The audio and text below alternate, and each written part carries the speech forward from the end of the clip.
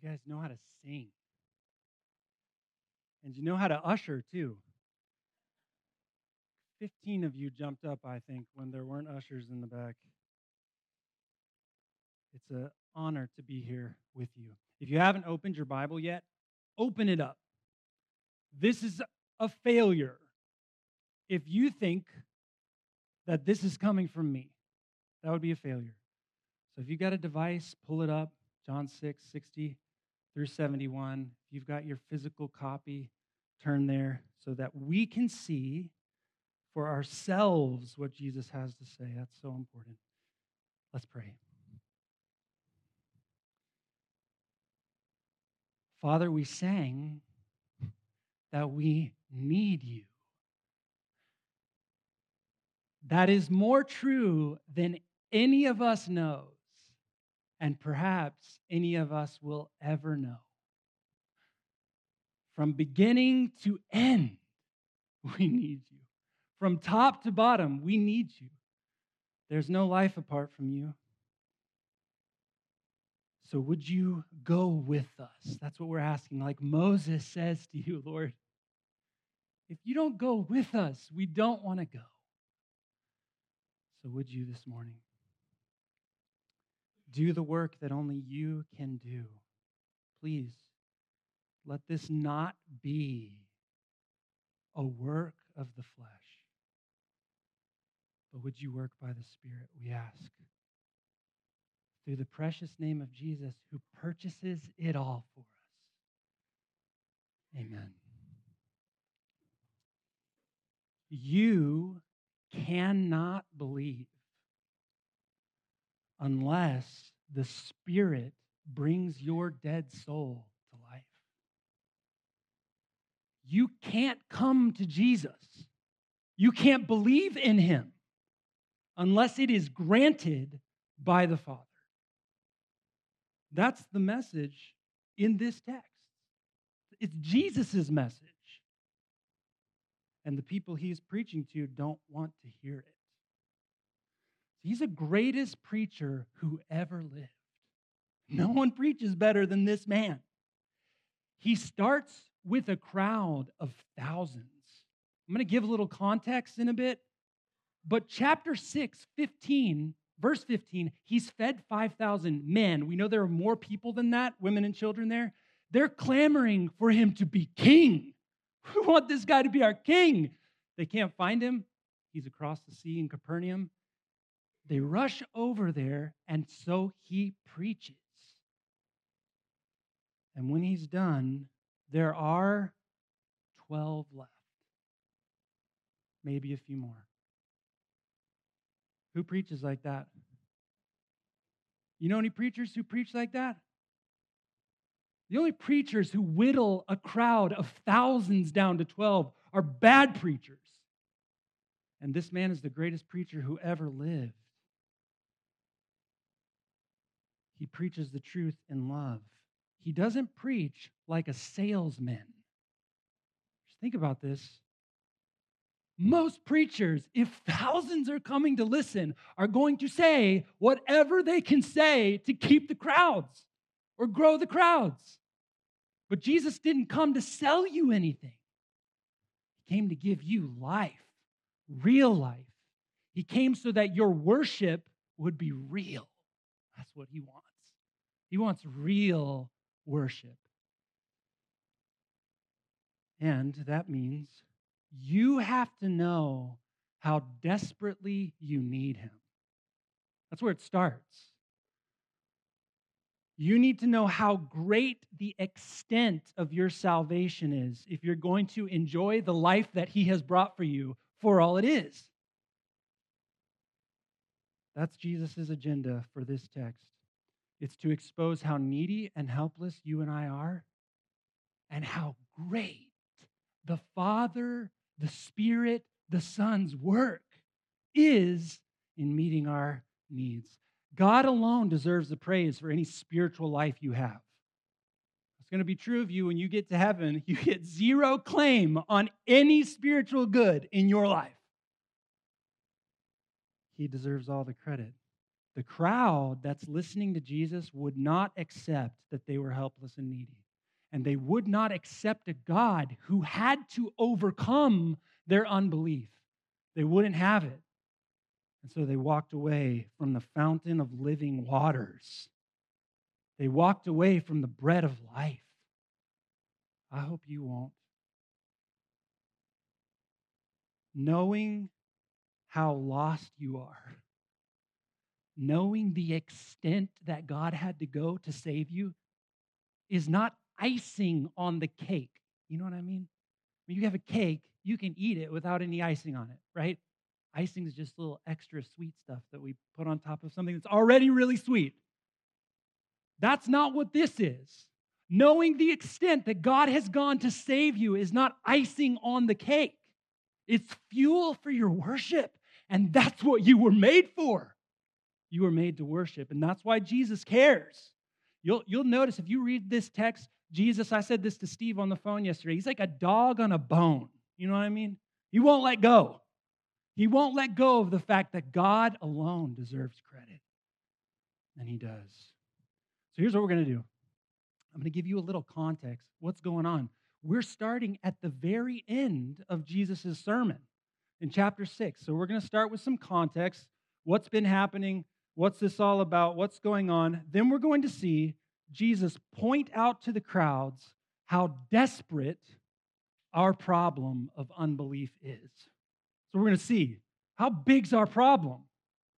And then Jesus is going to make it clear that our only hope in overcoming this unbelief is if God does it. The Spirit does it through the words of Jesus because the Father has granted it. That's what we're going to see. That's the main thing we're going to see today. And then at the end, through Peter, we're going to see what real belief looks like. So that's what we're doing. Here's some context. So I told you already, at the start of this chapter, Jesus feeds 5,000 people from 5 loaves of bread and 2 fish. He's essentially got an army ready. It's 5,000 men, and they want to make him king. But he's not going to be that kind of king. So he withdraws. He goes across the lake. You know how he gets across the lake? He walks. The crowd doesn't know where he went, so they search all over the place. They find him in Capernaum, and they have a conversation with him because they want him to keep doing what he was doing. They want more bread. They bring up Moses. They say, don't you remember when Moses was around? People had bread every day. You want to do that for us? And Jesus says, no, I'm the bread. I'm the bread of life. You need to feed on me. He says, you've got to eat my flesh and drink my blood. He's saying, my sacrifice for your sins, that's food for your souls. It's way better than getting manna every day. Because this kind of food and drink lasts forever. But they don't want it. They know that he performed this miracle. So you might think, okay, why don't they believe? Well, they do, kind of. They know he did the miracle. They know he's powerful. They want him to be their king. But they don't trust him. They don't listen to the words he says. And that's crucial. That's their unbelief. And so Jesus points it out to them. He points out how desperate their unbelief problem is, and our unbelief problem is as well. Verse 60. When many of his disciples heard it, they said, this is a hard saying. Who can listen to it? And I just want to point out to you, it says his disciples. It's not talking about the 12 disciples, but it's also not talking about the Pharisees. I mean, these are people who are following him around. And they're listening to what he's saying about being bread from heaven, and we've got to eat his flesh and drink his blood. And they're saying, this is not what we wanted. We want a king, but not like that. And Jesus knows what they're thinking. Look at verse 61. Jesus, knowing in himself that his disciples were grumbling about this, said to them, "Do you take offense at this? Then what if you were to see the Son of Man ascending," that means going back up to heaven, "to where he was before?" So, in other words, you're offended. You don't believe in me. What if you saw me go back up into heaven? Would you believe then? He's asking a rhetorical question. Do you know what a rhetorical question is? That was a rhetorical question. Is when you ask a question and you're not expecting an answer, you're going to give the answer. And that's what Jesus is doing. He's saying, would you believe if you saw the Son of Man go back up into heaven from where he came? And he gives his answer in verse 63. It is the Spirit who gives life. The flesh is no help at all. Not a little help, no help. Follow Jesus' thinking here. You got to use your brains. He knows this crowd saw the miracle. They saw him feed the 5,000. They don't believe what he says, even though they saw something absolutely amazing, godlike even. They know he healed an official's son in that same city, Capernaum. They could go down the street to Cana, where he turned water into wine. They know he healed a man who had been paralyzed for 38 years. Do they just need a little more evidence to get over the hump? Is that what they need? Just a little more evidence. They need a little more proof from Jesus. Would they be able to believe if they just saw another miracle, just one more? How about Jesus going back up into the sky? Would that be enough? Would that give them the power to believe? No.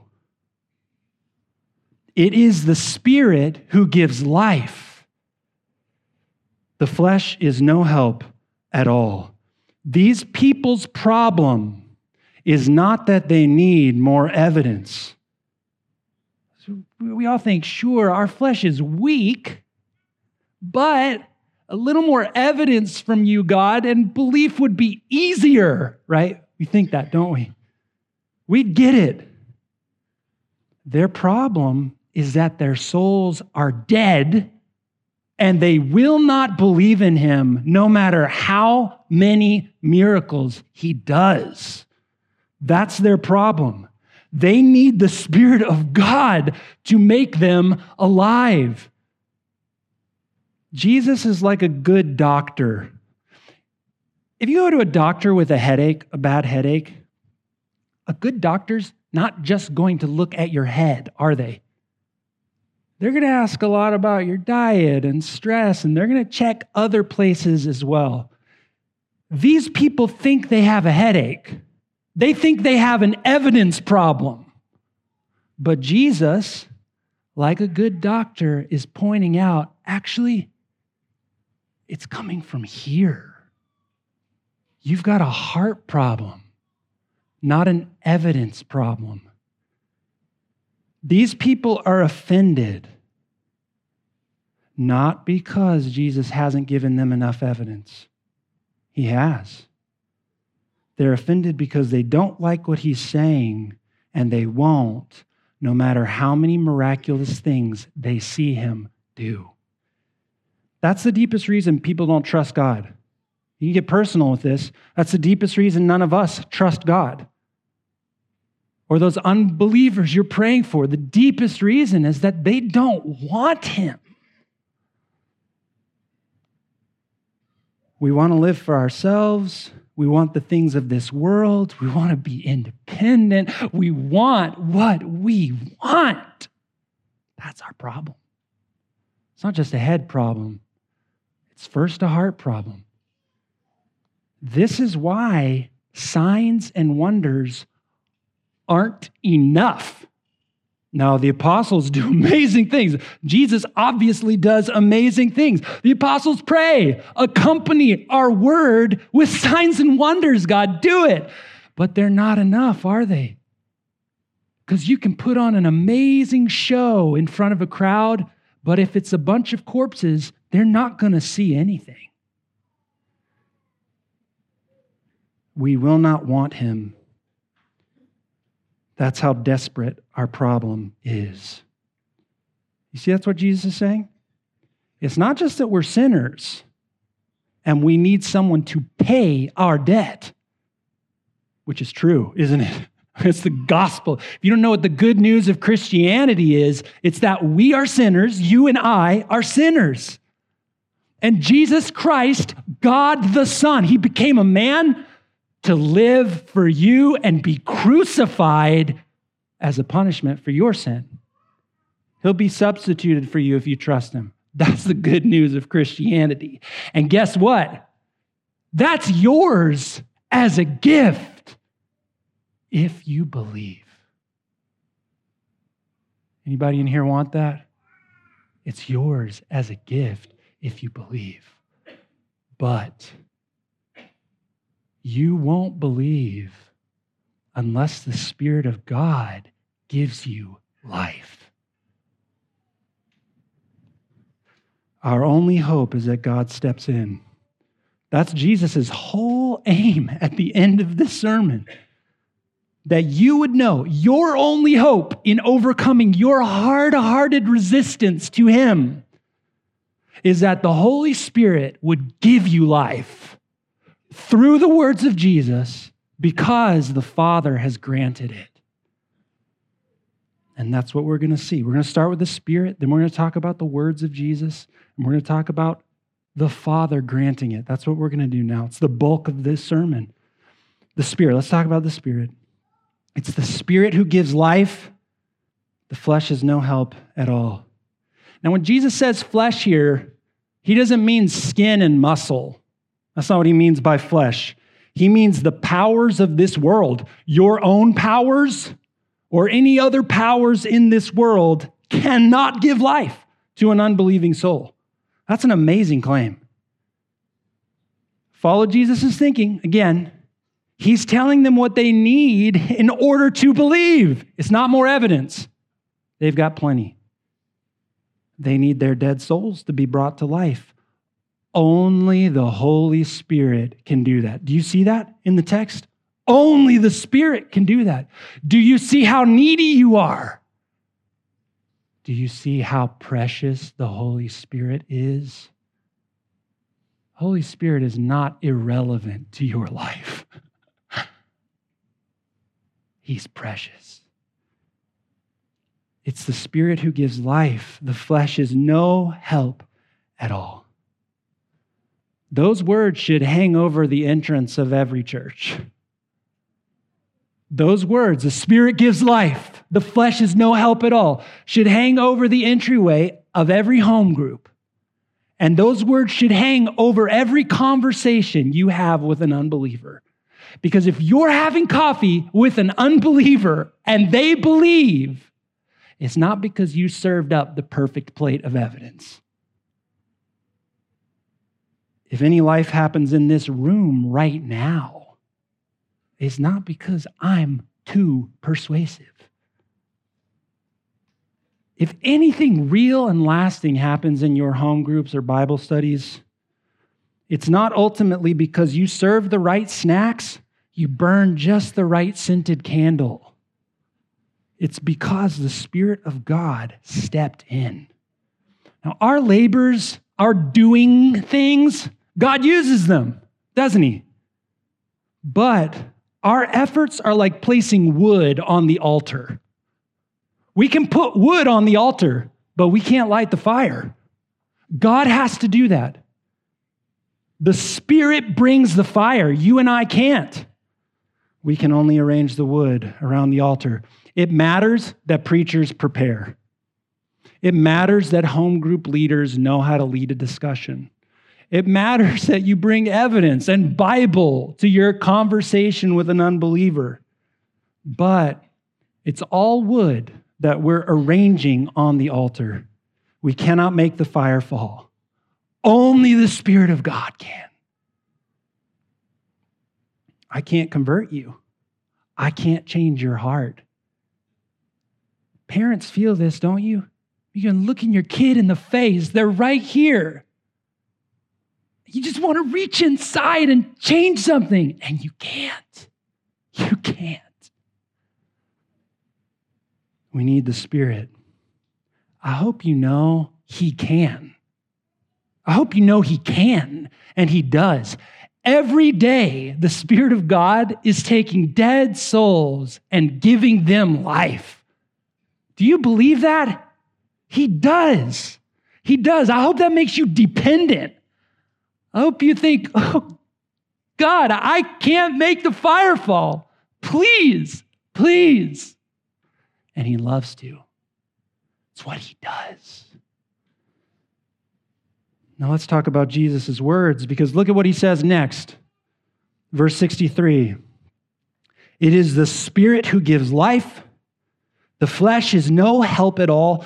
The words that I've spoken to you are spirit and life. So notice the connections. You see any parallels there? Notice the connection between the Holy Spirit's work and the words of Jesus. He says, it's the Spirit who gives life. The words I have spoken to you are spirit and life. I think what Jesus is telling us is this. You need the Spirit to give your dead soul life. But the thing the Spirit uses to bring your dead soul to life are my words. I think that's what Jesus is saying. There's a tendency among some Christians to separate the Holy Spirit and truth. So either you're a Holy Spirit church or you're a truth church. You either rely on the Holy Spirit or you rely on the truth. Which one are you? It's a trick question. You're both. Both. Do you want the Spirit to work in your life? You want that? I do. I want that. It happens as you cling to this word. That's how it happens. That's how the Spirit works in your life. You want God to work in the life of an unbeliever? Put this word in front of them. This is how the Spirit gives life. It's through the words of Jesus in the Gospels and throughout His word. Jesus does not want to have people listening to Him say, oh, the Spirit gives life, and then I believe, so I'm going to leave Jesus preaching right now. I'm going to go into my room, I'm going to shut the door, and I'm going to wait for the Spirit to tell me to believe in Jesus, and then I'll do it. He's saying, no. That happens as you listen to my words. It's an amazing truth. If you want the Spirit to give you life for the first time or for the 10,000th time, it will happen as you read this book and trust what it says. You want to be filled with the Holy Spirit? It will happen as you read this word and trust it. It's how it happens. So treasure this word. It's how the Spirit gives life. Now, let's talk about the Father's role in all of this. Jesus adds, verse 64, but there are some of you who do not believe. For Jesus knew from the beginning who those were who did not believe and who it was who would betray Him. And He said, this is why I told you that no one can come to me unless it is granted him by the Father. You might notice a problem here. It's the Spirit who gives life, and He gives life through the words of Jesus. But most of the people listening to Him in chapter 6 don't believe. Does that mean that Jesus' ministry is a failure? His words are spirit and life. Spirit gives life. All these people are walking away. Is his ministry a failure? No, because verse 64 tells us that Jesus knew from the beginning those who did not believe. He knew who would betray him from the beginning. He's not surprised when people leave because he knew from the beginning who would leave. You can look down at verses 70 and 71. They say something similar. Verse 70, Jesus tells the 12, "Did I not choose you, the 12? So the crowds leave. The 12 are still around. They might be feeling pretty good. Like, sorry, Jesus, everybody else left, but not us. We didn't go anywhere. And Jesus is saying, just remember, I chose you. And then he goes on to say, yet one of you is a devil. It's verse 71. He spoke of Judas, the son of Simon Iscariot, for he, one of the 12, was going to betray him. Jesus is not surprised.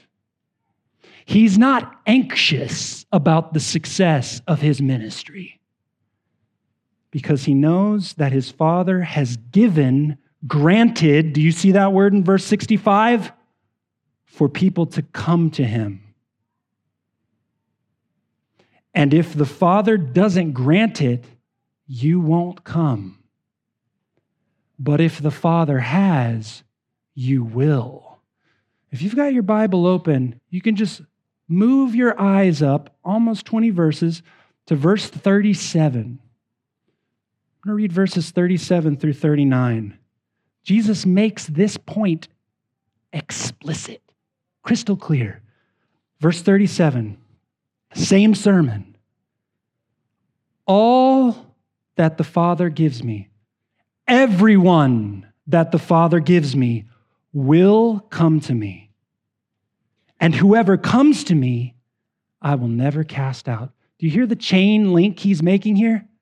Everyone the Father gives will come to me. And everyone who comes to me, I'll never cast out. For I've come down from heaven not to do my own will, but the will of him who sent me. And this is the will of him who sent me, that I should lose nothing of all that he has given me, but raise it up on the last day.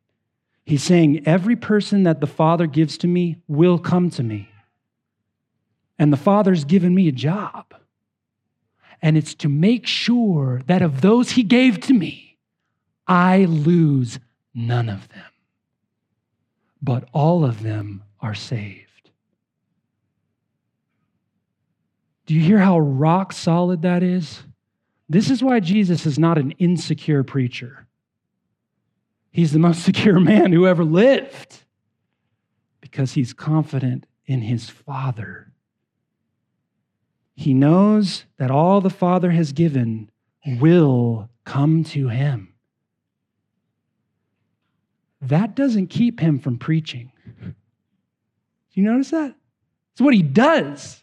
He goes from town to town preaching with confidence that everyone that the Father has given to him will come when they hear his words and the Spirit gives them life.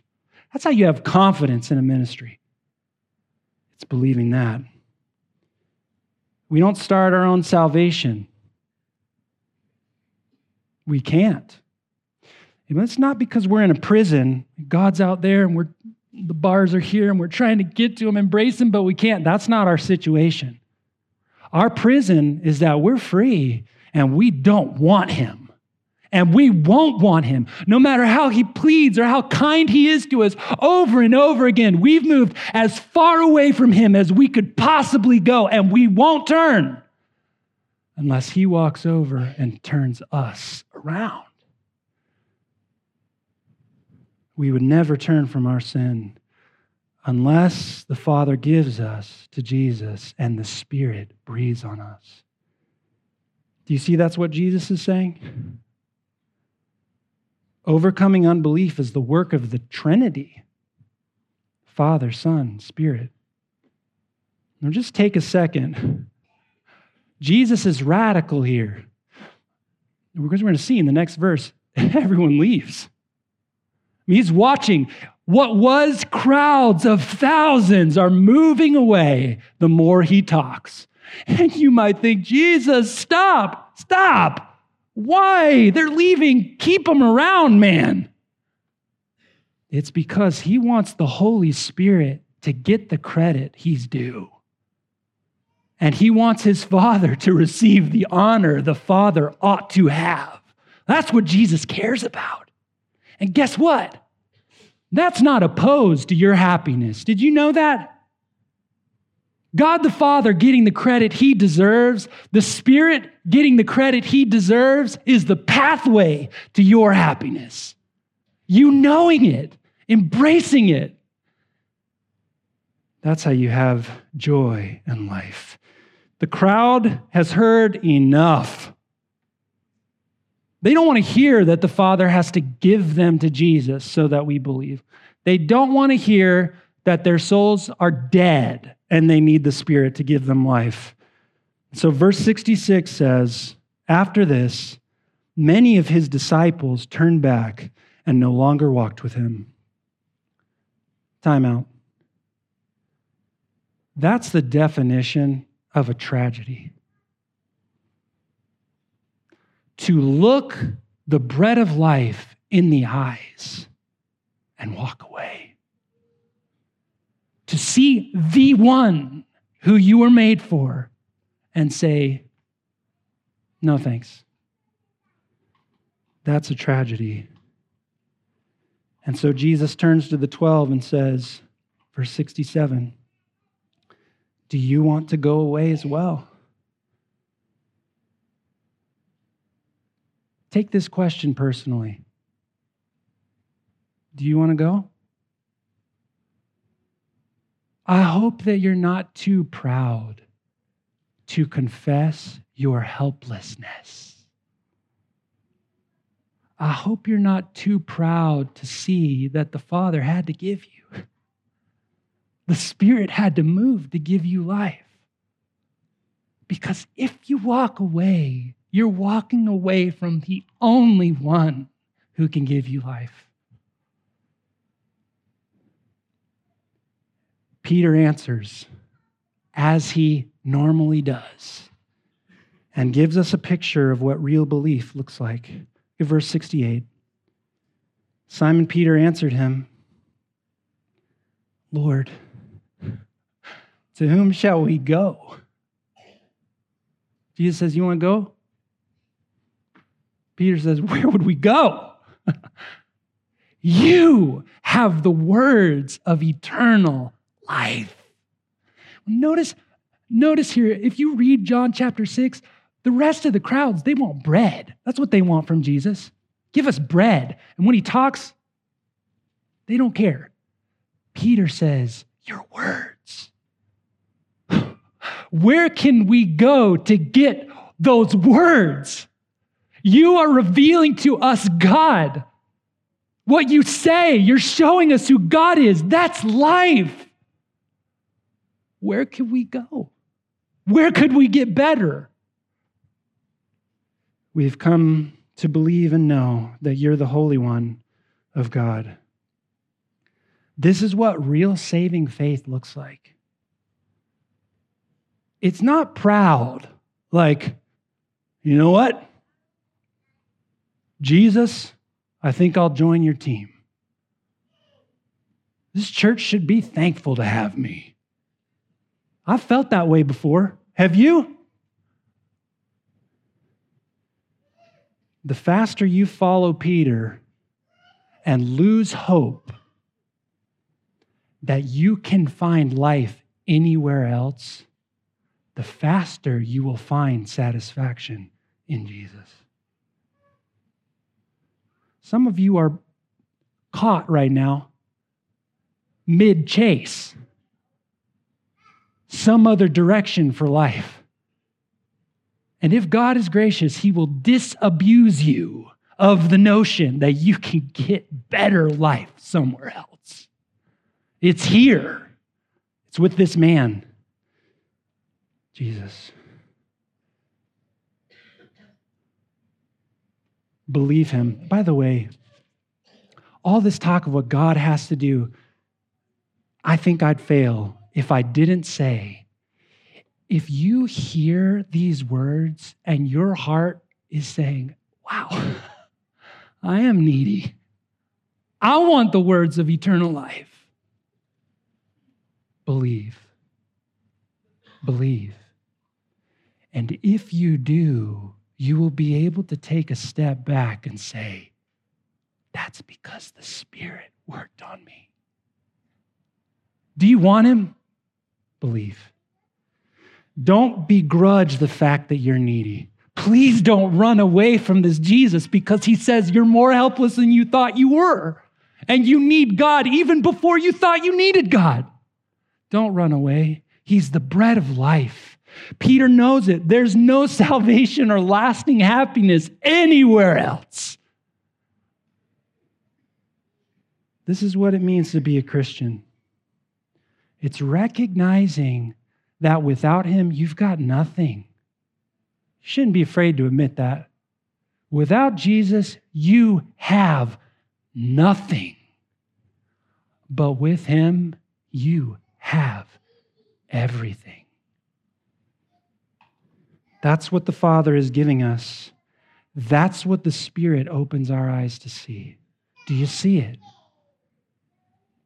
Don't stifle your worship by minimizing your need. You know what I mean by that? Like, our needs are huge. Sometimes we feel like we got to squish them down.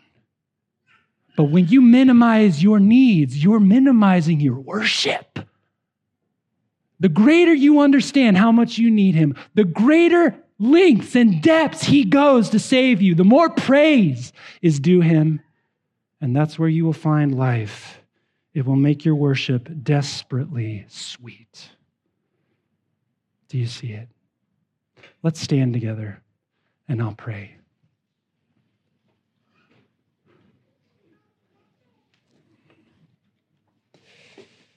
Father, not one of us would turn from our chase of sin if you did not chase us down and give us to your Son.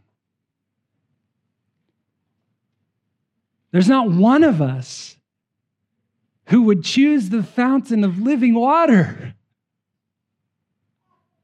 without the Spirit. Jesus, thank you for your words. I pray that you would make us people who treasure your word and that you fill us with the Spirit as we believe your word. I pray that by the Spirit you would make us more and more needy, that we would see the greatness of our need, that we would not withhold from you worship that is due to you, but that we would enjoy you with all our hearts, because from beginning to end, you're our Savior. And so we bless you. Would you help us worship now by the Spirit whom Jesus has purchased for us? And it's in his name we pray. Amen.